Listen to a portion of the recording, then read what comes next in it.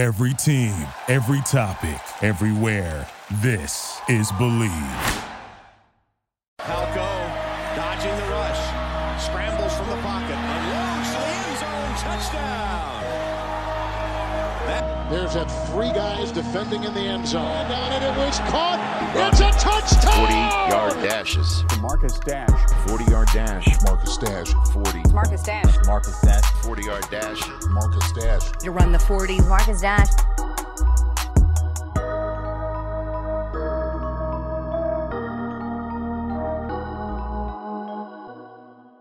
Welcome back to Running the 40. I'm your host, Marcus Dash. This week, we're talking to Western Pennsylvania's own quarterback, Tyler Palco.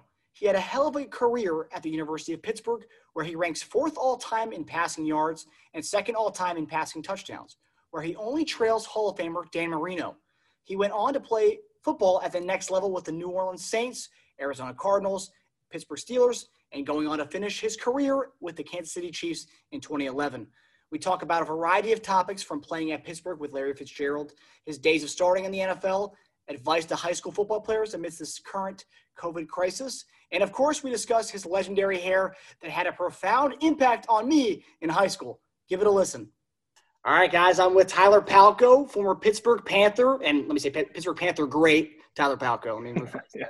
How the hell have you been, man? I'm great. Obviously, definitely some interesting times right now with the pandemic and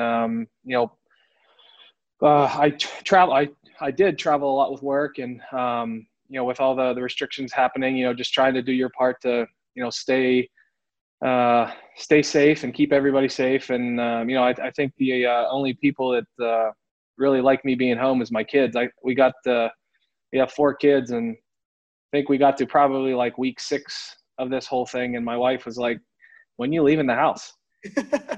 So, doing okay. Awesome, man. Well, it's good to hear. I'm assuming everyone in your family's all safe and healthy throughout this time. Yeah. Obviously, fortunately, we're everyone's safe and healthy, and haven't had any issues up to this point yet. But it's definitely sad, and you're just hoping for the best with everything, and we can get some kind of vaccine or cure or figure something out, because it's scary times and no fun to live in these crazy scary times.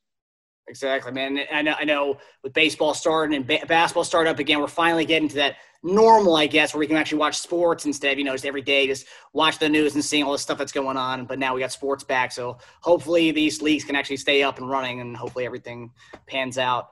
But I have to say, back in high school, I'm a huge Chiefs fan, if you can't tell. But yeah. I remember when you were on the team, I remember you had the flow, and when I was looking you up on LinkedIn, I saw you didn't have the flow anymore. I was like, oh man, you're going corporate on me.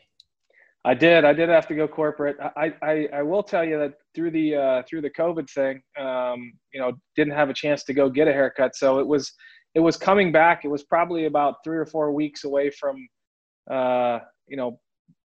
back to my old football days. My wife liked it, but I'm telling you, it was too hot. And, in Kansas City at this time, it's like 95 with 90% humidity. So I, as soon as the barbershop opened back up again, it was, I think I pulled a hamstring running to the barbershop. Next time, I remember you come all sides with the backwards baseball cap, and then you did the flow. I was like, I love it so much. Yeah. But so let's kind of talk about sports here. You still live in the Kansas area, the Kansas City area, right? I believe you live in Kansas now. Yeah, Overland Park. Yeah, so it's just, if you being a Chiefs fan, I'm sure you understand. It's like the stadium's in Missouri, but the suburb, it's grown into the southeastern part of Kansas. So we live, I probably live like 15 miles from the state line of Missouri, but I'm on the Kansas side. But I've been here since I met my wife here when I played. So since I guess been here since 2009. Awesome. And so obviously still being in the Kansas City area, you've obviously got to see what we've done over the last 2 years, especially with the Patrick Mahomes era. Obviously Alex Smith was good, but the Patrick Mahomes era was kind of taking it to a new level. So what was your thoughts and kind of seeing, and especially since you played with the team for a couple of years, what was kind of thoughts seeing what happened this past year, winning the Super Bowl? Well, I mean, it's obviously awesome. I mean, Kansas City will always have a special place in my heart from a sports perspective. It was the first place I got a chance to be a starting quarterback, and the town's been great, and being from Pittsburgh and growing up, and with the Pirates and the Penguins and the Steelers, you kind of take for granted what it's like.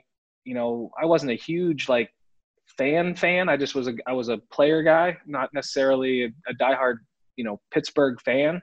But you kind of take that for granted when you come out here and you see a city that's kind of so passionate about sports, but kind of had they haven't had a Super Bowl since Lenny Dawson was the quarterback, right? So it was really cool to see when they brought Andy in, and Alex Alex is a good friend of mine, so we played against each other in college, so we seeing that that kind of take off, and then obviously when Pat took the reins, that whole thing kind of blew up here, and it's been really cool to see the city just be all about the Chiefs, right? I mean, it was for such a long time, it was they got their hearts broken and they wanted to watch KU basketball, and it's really cool to see a city kind of excited about the team again, and I was just happy to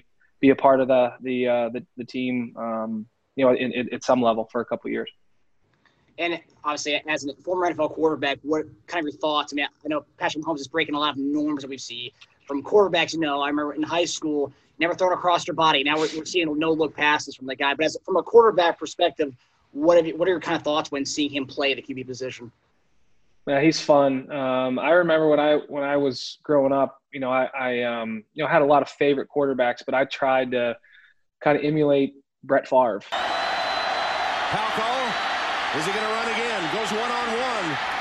Flips the ball, complete for the first down. The Favre flip, as he calls it. I did some things that were kind of unorthodox, like underhand shovel passes and doing things like that, and trying to run people over and do the things that Brett did, because I was son of a football coach, was a tough guy, and so it's fun to see him play the game with kind of such creativity, and but I think at the end of the day, all that highlight reel tape stuff is fun to watch, but I think the things that get overlooked is how talented he is. I mean, he is arguably one of he might have the best arm talent, that's ever played the game before, just from a talent level. And then, everything that you hear when you talk to coaches or players, or, because obviously they're around in this area, is just how attentive he is to the mental side of the game. And I think that he learned a lot of that from Alex. It's, you've heard any of his interviews or talked to any of the coaches. He really is a student of the game. I mean, he grew up in a locker room with his dad too. So, I mean, he kind of gets it from a work ethic standpoint. So he's fun to watch, man. It's really fun to turn in and tune in and watch him play. Especially how creative he is. I really appreciate the things that he does. Yeah. And just looking at your college tape, right? I've seen a lot of the things that you did that we kind of see, obviously Mahomes doing it at the NFL level, but you used to do some of that stuff in Pittsburgh when it was an uncommon thing, you should be doing that. That's a risk. But now we're seeing that. I was talking to Eric Warfield the other day. We were saying how the NFL, what you're seeing from Odell Beckham, one-handed catches, where back in the day, if you could get one hand on the ball, you could get two hands on the ball. Now we're seeing in NBA, we're seeing people come down the court shooting half-court threes as a norm because Steph Curry does that. And now quarterbacks are starting to do no-look passes, stuff that's not taught, but now people are seeing him do it so regularly. It's we can do that, right? But obviously it takes talent to do something like that. Well, I mean, I think it's just the evolution of the game. I think that that Andy probably said hey, don't do that again. But it probably was the same when basketball became more excited, right? Where you have to have it 7 passes before you take a shot, and then you get Pete Maravich coming into the NBA and throwing behind the back half court passes, and I think it's just kind of an evolution of the game. And I can probably tell you this for 100% certainty that it's happened in practice a lot. So it's not like he just decided to do it, just the same with Odell Beckham. I mean, those guys practice. I mean, my college roommate was Larry Fitzgerald, and he played his last year at Pitt with a torn ligament in his hand, and he didn't catch anything but one hand because he had a cast on his hand. So, I mean, those guys, you know, they hone their craft. Like it's exciting, but it's not the first time that they've done it. So, I mean, it's exciting to see, you know, those types of things, that creativity come to the game. It makes it exciting. Right. We'll get to Larry Fitzgerald later. I want to ask you a few questions about him. But so let's go to your playing days. Your first start was against New England was that was a Sunday night? Monday night. So you played New England on a Monday night, which is first start playing at New England. Of course, that's its own beast in itself. But I'm excited about Tyler Palko tonight. He's traveled a long, hard road to become an NFL starter. When you look at his career, he was released by 3 NFL teams, the Saints, the Cardinals, and the Steelers. He's been cut by 2 leagues, the Canadian Football League and the UFL. But he never quit. He never gave up. He worked hard, and he persevered. That's why he gets the start tonight. Then you got to play next week on Sunday night primetime against Pittsburgh, your hometown team, but in Kansas City. Yeah. As for a first-time NFL starter, how hard was that kind of like game plan? Because when you think about primetime games, you're on national stage. It's not just at 1 o'clock on CBS. It's national stage. When I was a kid, I was like, that's kind of ridiculous. He's got to play 2 primetime games as a first-time starter in the NFL. How kind of hard was that for you to kind of get adjusted to not only playing against Bill Belichick your first game, but having to play, I had to process, I had to go to Sunday night, or was that something you weren't even thinking about, Monday night to Sunday night? I mean, I think you knew kind of, you know, you're playing New England, and you see the schedule. I mean, it's all over the the locker room.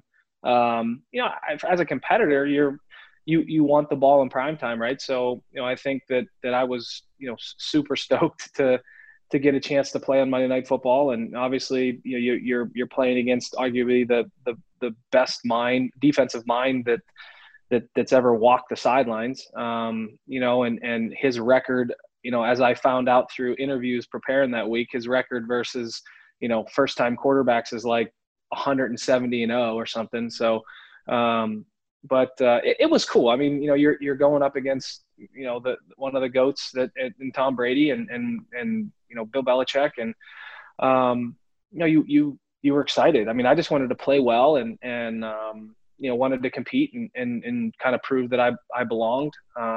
You know, obviously the game didn't work out that well, but you know, it was cool. I mean, you when you're in that, I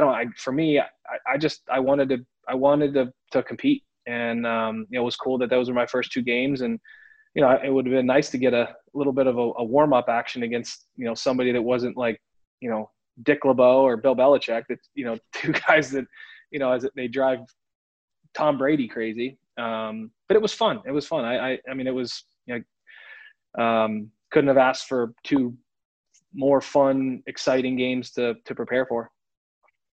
Yeah, and as a fan, just looking at that, obviously Bill Belichick and Dick LeBeau, that's just something you got. That was the hand you were given, and you had to play to go with it. So, and I will say, as a fan, we didn't win those games, but the Pittsburgh game, we were so close to winning with that one. I was dying in that game. Yeah. But let's talk about what the NFL is doing right now. So NFL, obviously, they've gotten rid of their preseason this year, and you're an undrafted guy. What's one thing you could kind of say as far as being an undrafted guy and making the team, and now with no preseason, could you imagine an NFL career without a preseason? Yeah, see, that's going to be challenging. I mean, when you're a undrafted guy, or you're even a backup, you're up on the bubble. I mean, you know, if a team doesn't have a lot of money invested in you, you know, you become a liability if you're hurt, if you play bad. I mean, you're replaceable, right? So, you know, like Patrick Mahomes has $500 million invested in him. He's not getting cut, right? So, you know, and the whole point of the preseason games are to give you as a player a chance to compete in game time situations, right? So, you know, as a quarterback, you can, you know, play really well in 7-on-7 in practice, but there are just certain things that happen in games that coaches don't get a chance to evaluate, right? Like, you know, a lot of times as a backup quarterback or a third string guy making the team, you know, you're going to get an offensive line that's not cohesive, right? So you're getting guys. So you got to say, oh, can he move, right? Can he take a hit? Like, does he throw well under pressure? Does does he get gun shy when things like all those types of things that guys can evaluate, because you're there because you're talented. So they know you can throw the ball, they know you can run the ball, they can tackle, but can you do it in game time situations? So I don't know how they're going to evaluate those bubble guys. It's going to be challenging to see how they do it. Obviously the preseason for guys that are that are veterans, that that it's wear and tear on their body. I get that. I mean, that's just protecting guys that have played a long time, but it's going to be challenging just to see how they evaluate talent. I mean, I don't know if that's going to be good or bad. I mean, I knew as a quarterback in preseason, that's where you're evaluated the most, right? Is how do you perform in game situations? Do you get delay game calls because you're not paying attention to the play clock, things like that. So it's going to be interesting to see how they do that.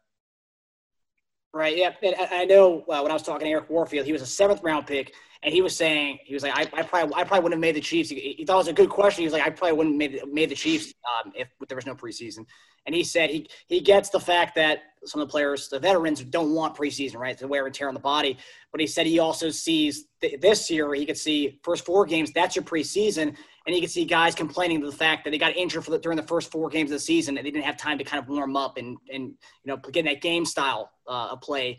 And he said you could see people saying that side of the argument once the season. Well, I mean, I think that the most interesting comparison would be I think it was my first year with the Chiefs, and we had that lockout, and then they kind of redid the CBA, and then they reduced practices and things along those lines. So I think like that year you saw way more kind of non-contact injuries like ACLs and Achilles, because football is one of those games where it's not like you can go out and play pickup basketball and be kind of like work yourself into shape. I mean, football is a game where you're either playing or you're practicing, right? And learning how to practice at half speed and not tackle people, and that's not natural for football players. So when you change the rules like that, I think that your body has to kind of adapt to those type of situations. Now, that could have been just a fluke accident that year, but I think that there's definitely probably some science that I know nothing about that probably would argue that you need some type of game time preparation before you go out and start playing games. So let's go to your college days, where at Pitt, we look at the numbers here, you were ranked 4th all-time in passing yards and 2nd all-time in passing touchdowns, where you're only actually trailing Dan Marino for passing touchdowns in Pitt history, which I think is awesome. But you're from Pittsburgh. What did it kind of mean to you to play in that Western Pennsylvania school? And like I was telling you earlier, I went to Thiel College in Greenville, PA, where you're beloved. And then my buddy who went to Allegheny College, everyone loves you there. So what did it kind of mean to you to play in your hometown school growing up? I mean, I was fortunate enough coming out of high school that I could have gone anywhere I wanted. So, I wasn't the only offer that I had. So I was able to make a decision, based on kind of where I wanted to go. And, growing up in Western PA, playing for my dad and I think all in all, the short answer of that is that I just wanted to be a part of bringing Pitt back. I saw my dad do that with his, he went to high school at West Allegheny where I went. And when he came back and took that coaching job over, I saw what it meant to the community to build a winner, to do it the right way. And, that's kind of who I am. That's how I was raised. So I think that had a lot to do with it. I was a Pittsburgh kid. I wanted to bring Pitt back. I wanted to be part of that team. And we were, well on our way in 2004. And then, we had a athletic director that, for being nice, fired our head coach after winning the Big East and going to the Fiesta Bowl. So, but yeah, I mean, I think that's pretty much the short answer of why I wanted to go to Pitt. You kind of mentioned Larry Fitzgerald earlier, that he was your roommate, and going to school in the Pennsylvania, Western PA area, people used to talk about going to pit practices and seeing some stuff that Larry Fitzgerald would do. Do you have any like cool stories any kind of magic shows that Fitzgerald would put on for you guys? Well, I think you've seen the stats now. He has more tackles than he has drops in the NFL. Like that's a statistic that, I don't know how you count that, but they counted that. He practiced, like I said, so he only went to school for 2 years there. He was part of that whole Maurice Clarett, 2 years or 3 years removed from high school thing. And he tore I think it was his first or second game that he tore a tendon in his hand. And he practiced, no one knew about it, but he practiced the whole year with like a cast under his glove and didn't drop one ball the whole year. And this is warm-ups. This is, individual sessions.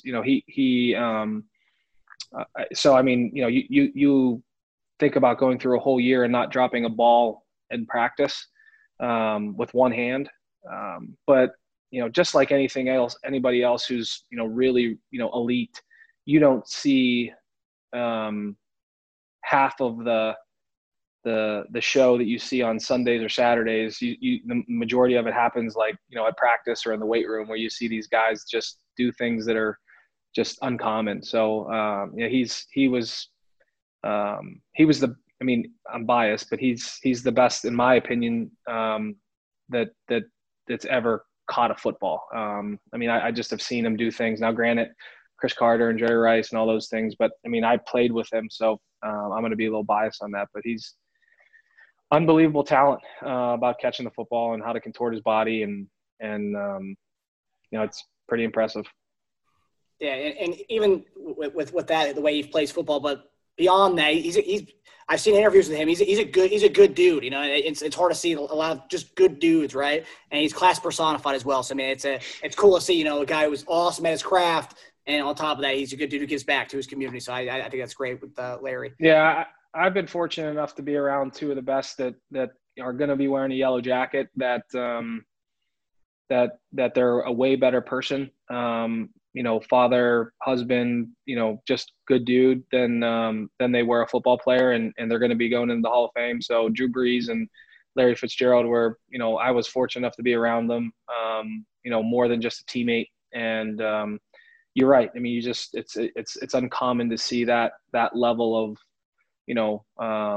humanity and humbleness and paired along with, being one of the best of all time. So I was fortunate enough to be around two guys that I learned a lot from. And let's stay in the college world, I guess in the current college world now. So more conferences are eliminating non-conference games in the ACC, where Pitt now plays. Back in the day, it was Big East for you all, but now it's ACC.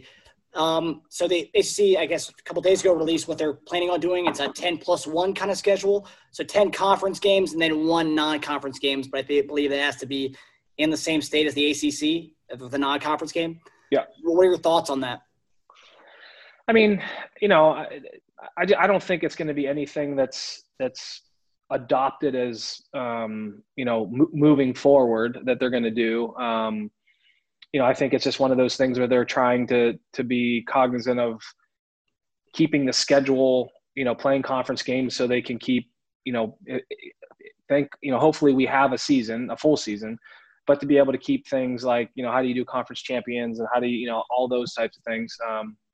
But I don't think it's something that they're going to adopt moving forward. The only thing that in my opinion from the NCAA, what they've done that kind of took fun out of college football was realigning some of the conferences and not making it mandatory that you play your rivals, right? So we don't play Penn State on a regular basis and we don't play West Virginia on a regular basis. And those are, two of our rivals that we don't, they're not on our schedule every year. You just don't, you don't take Florida State, Miami off of the schedule. You don't. So that's two of the things I think they missed the boat on. But I get it from, an SEC school, having to play in the SEC, and then you're looking at the parity of conferences and they want to play like a Furman or something. Yeah.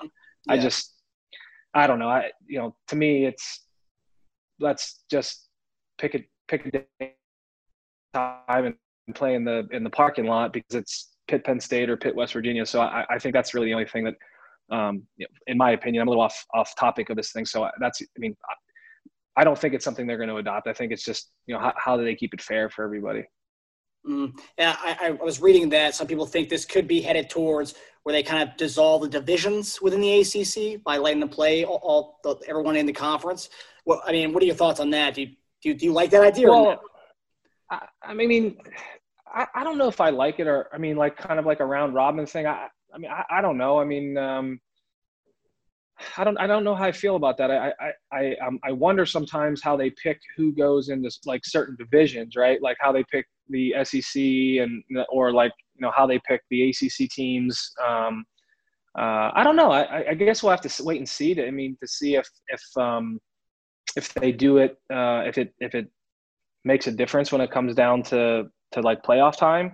But I do like the way that like the NCAA or the NFL does like the matchups where the cross conference games are based off of where you finished, like the first team. Like if you play the AFC West, right, and it's your chance, like that they play, the number one team and the number one team, right? So you get a lot of like the Steelers and the Patriots match up a lot, right, in those cross conference games. If it's not your year to play everybody in that division.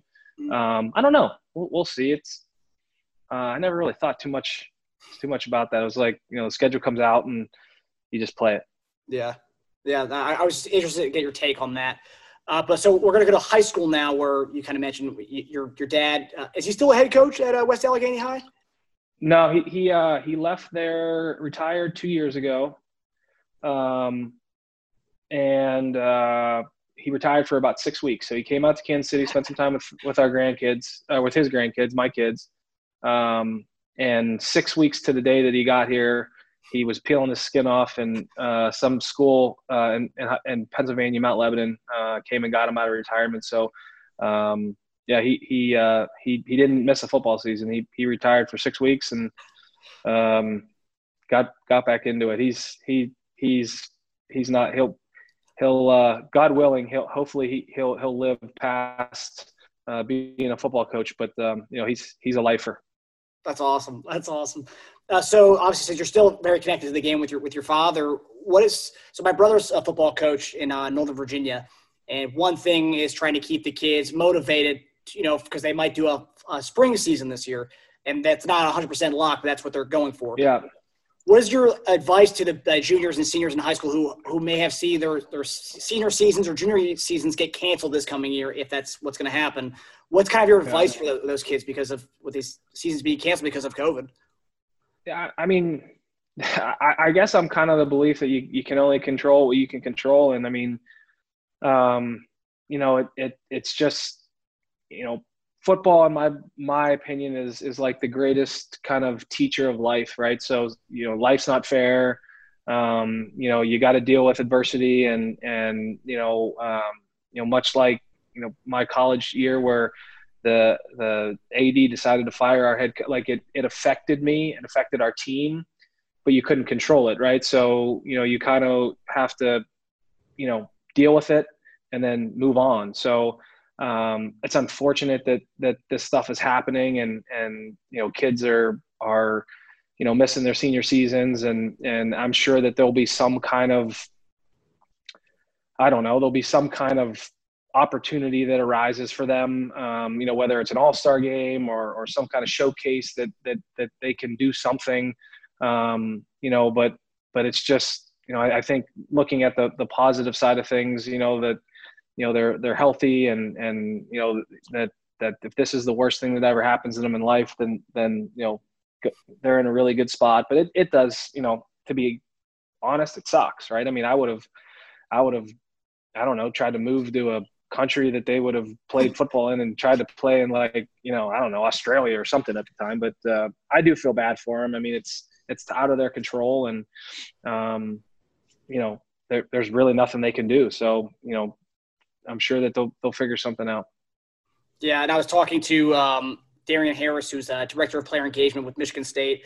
He was saying that he said they may actually, because a lot of people may go to JUCO, junior colleges after this year, to try to get more eyes on them. And he said they might actually end up bolstering their JUCO kind of recruitment just to see those guys who may have missed their senior years. So it's going to be, like I said, it's going to be interesting to see how they do it. I mean, there's like eligibility situations, and then there's, scholarship things that come in. So, you can only have so many scholarships a year, right? So schools that are funded, like a big school like, Alabama, Ohio State, Michigan, all those schools that, have a bunch of fundraising, if the NCAA says, hey, we're going to honor those scholarships, they have enough fundraising to do that, right? But then you look at other schools that, don't have, the cash to be able to fund those scholarships, they're going to be at a disadvantage if that's, one thing that they decide to do. So there's just so many unknowns. And, from a work perspective and what I do now, it's just, there's no precedent, there's no book to this, right? So, not pressing the panic button and thinking there's going to be something that happens that they have some type of a season. It's just, how do you stay focused on, the things you can control, but it's going to be interesting because there's so many different moving pieces that you're seeing right now, that if they cancel something or if they move something, if, if you're professional, like you're getting paid by the game. Well, if your contract's worth $10 million and now you only play X amount of dollars, like, well, that's not a big deal because you're still making $5 million. But, if you're making the league minimum, right? And there's all these different things that are going to have to be, figured out. So, it's going to be, I've said it about 100 times, it's going to be interesting. Mm-hmm. Yeah, and with that, the stuff they can't control, like conditioning, like off-season conditioning, that's going to extend longer if it is a spring season instead of a fall football season. You got to extend your conditioning and your weights throughout this, prolong that a little bit. So hopefully these high school kids can kind of stay focused on that. Yeah, it'll be interesting. Like I said, they're I know that at least with my dad, they're following the rules that the governor set in place. They're working out masks. They're doing 20 at a time, and they're preparing as if they're going to have a season this year. So but then again, I know my dad had a couple of kids that their parents are have pre-existing conditions that they said, hey, look, I want to come, but like, how bad would you feel if you came home and transmitted it to a parent or a sibling or something like that? So it's just a mess. So I don't envy some of those people in those situations. Yeah. Well, we're gonna move to a lighthearted segment. This is the final 40-yard dash because the show is called Running the 40. All right. Go to the final 40 with the rapid fire questions. All right. With the show being called Running the 40, what was your fastest 40 time? I think in the combine it was like 4.7. Like, so that would have been like electric, time, like that was legit. So I guess if you go off of that, it'd probably be 4.7 something. I don't know, whatever the NFL combine was, but I always ran faster when somebody mean and stronger than me was running after me. All right. So I guess you're going with the game speed, man. Yeah. Okay. Who did you throw your only two passing touchdowns to with the Chiefs? I know I threw one to Dexter, and that was in Chicago though. So my first two passes. That's a good question. I don't know. I know I threw one to Dexter on a Hail Mary. That might have been my first one. I don't know. There's that three guys defending in the end zone. And a little jump ball. Urlacher got a hand on it. It was caught. It's a touchdown. It was Dexter McCluster on the Hail Mary, and then this is the one I forgot. This one was Jeremy Urban, a post route against the Jets. Oh yeah, that was a good one. Yeah, that was a great ball. Yeah, well. I mean, he came down with it, but yeah, I remember that one. That was a little heave and hope one. He ran under it. This season, Falco on 2nd and 10 to the end zone. Jeremy Urban, great grab in traffic. Did you play with him in Arizona also? Did you guys already have the rapport before going to the Chiefs? Yeah. Jeremy and I, we played a lot of we played a lot of football together because we were, both backups. So we, in preseason and practice and things. So he was the guy that I felt really good with from a rapport standpoint and knew where he was at, and he could fly. He was one of those guys that didn't get a lot of respect from his speed and could get after a little bit from a track speed. So he was a guy that you could go deep and practice on a lot, and guys didn't really check him. Yeah, he was also one of those guys, if you were playing Madden, like fantasy draft style, you got to steal him late in the draft in a fantasy draft style in the Madden. So, okay, so next question. Who was your backup quarterback the weeks you played against New England and Pittsburgh? My backup quarterback against New England and Pittsburgh. It would have had to have been No, he was hurt. Oh man, you're stressing me here. Who was it? Yeah. He also, I would say, you and him probably had the best flow in the league. Oh, Ricky Stanzi. Yep. I forgot Rick. Yeah. I remember seeing you two on the side. I was like, gosh, I don't know who's got better flow here. But you have the nice backwards baseball cap game, so I had to give it to you on that one. No, well, Ricky had the straight rocker hair look. He didn't have the curls or the flow. So we would, believe me, there was a lot of debate going on in the locker room who had the best one. But he looked like he could play lead guitar for AC/DC or something. He had the long straight stuff. Yeah. Well, yeah, he had the Sunshine Ronnie Bass haircut from there you go. So earlier you alluded to playing with Drew Brees, but you played with Kurt Warner and Drew Brees when you were with Arizona. Warner was still in that squad, correct?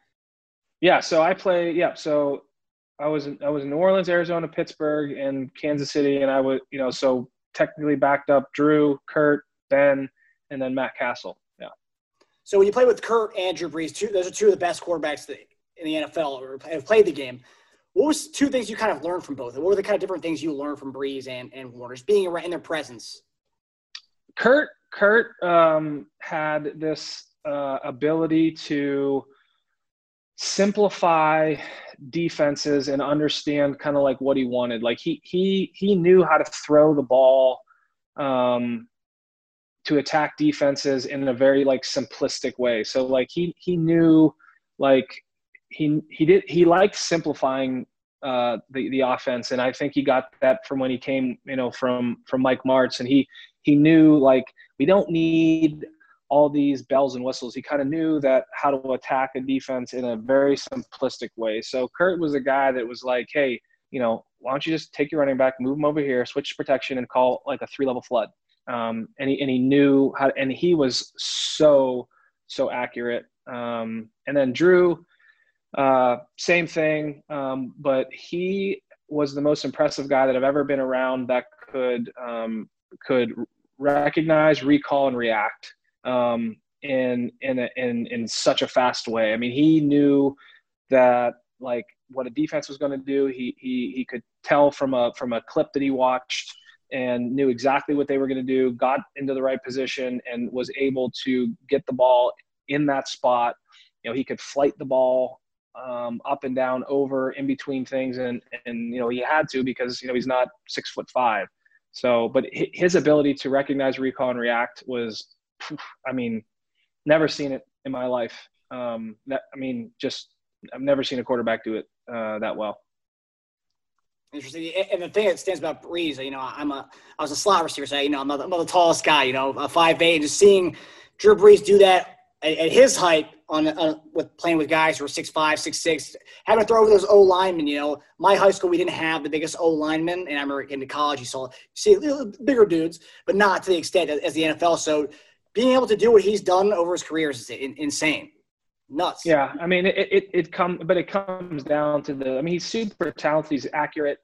But his mental recognition of being able to just recognize those things, recall them, and then react to those to the play that he wants to run is, like I said, they don't have a stat for that, but that's why he's able to do what he's done. So next question here, between your NFL and your college playing days, what moment stands out to you as one of your favorites? Well, I think in college, probably been the Notre Dame game. Going up there and beating them when we haven't, we didn't win up there since, before I was alive. So I think Tony Dorsett or some, and beating them, at Notre Dame was fun in college. And then in the NFL, it was the first time that, that I started against New England. I think that I vividly remember kind of everything about that week. I remember kind of like, the stadium going quiet as I ran out for the first snap. And I mean, I remember a lot about that game from kind of like a feeling standpoint, emotion standpoint. I gotta say also, playing fantasy that week, I was so pumped about I ended up starting you in my fantasy league that week. Sorry about that. It's okay, man. I told my friends, I was like, this guy's gonna be the next big thing. I love this guy because as I said, I was a huge fan of yours in college. So I was like, he's a sleeper. He's a gem. Yeah. So last question here, kind of talking about advice to younger guys. What is your advice to some of these young bucks, like these undrafted quarterbacks, like who you were in the position that you were? What's kind of your advice to them going into training camp this year? A very different training camp than you ever played in, but what's kind of your advice to these young bucks this year?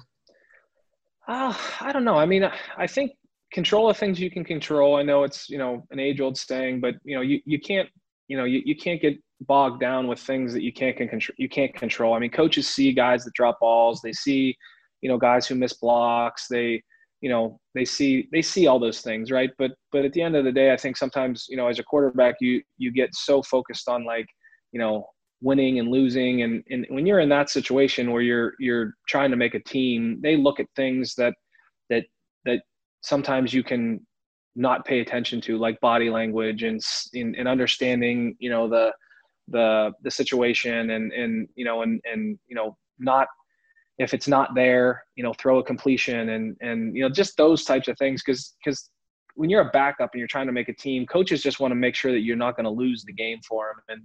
And more often than not, the more chances you have to be on the field and not throwing interceptions or, fumbling the ball or trying to do something dumb, the more opportunities you have, because you have to manifest opportunities, right? So, if you just stay on the field, right? If you're, and if it looks ugly, but you're giving yourself a chance to throw a touchdown or win a game, I think, that would be my best advice from, for a guy trying to make the club is that, those things are nice, right? But if you throw one like ridiculously long, crazy, difficult pass, and then you throw 10 interceptions, like everyone will remember the highlight reel thing, but coaches they're going to pay attention to things that matter.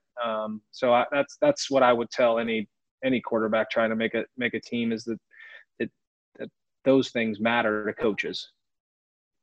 Awesome, man. I really appreciate you coming on here, man. That was all for me, man. No, that's awesome.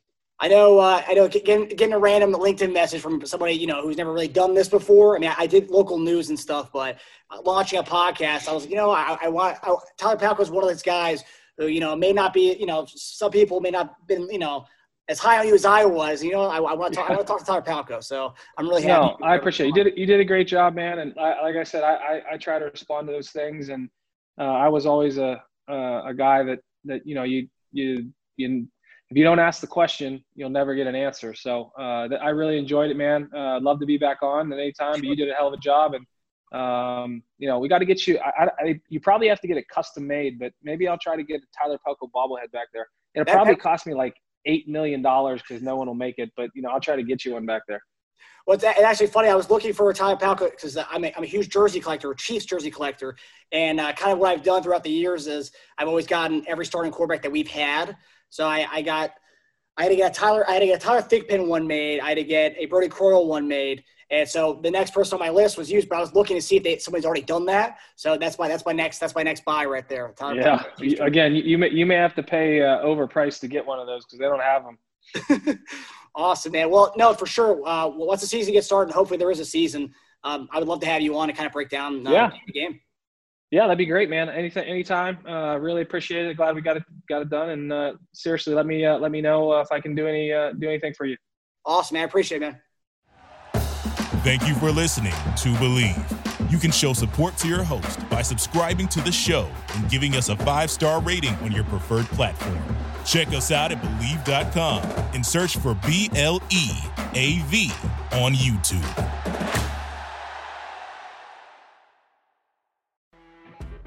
You know when you're listening to a true crime story that has an unbelievable plot twist that makes you stop in your tracks? That's what our podcast, People Are the Worst, brings you with each episode. I'm Rachel. And I'm Rebecca. We're identical twins who love true crime cases that make you say, didn't see that coming, and we hate the people responsible for them. Listen to People Are the Worst now on Apple, Spotify, or wherever you get your podcasts.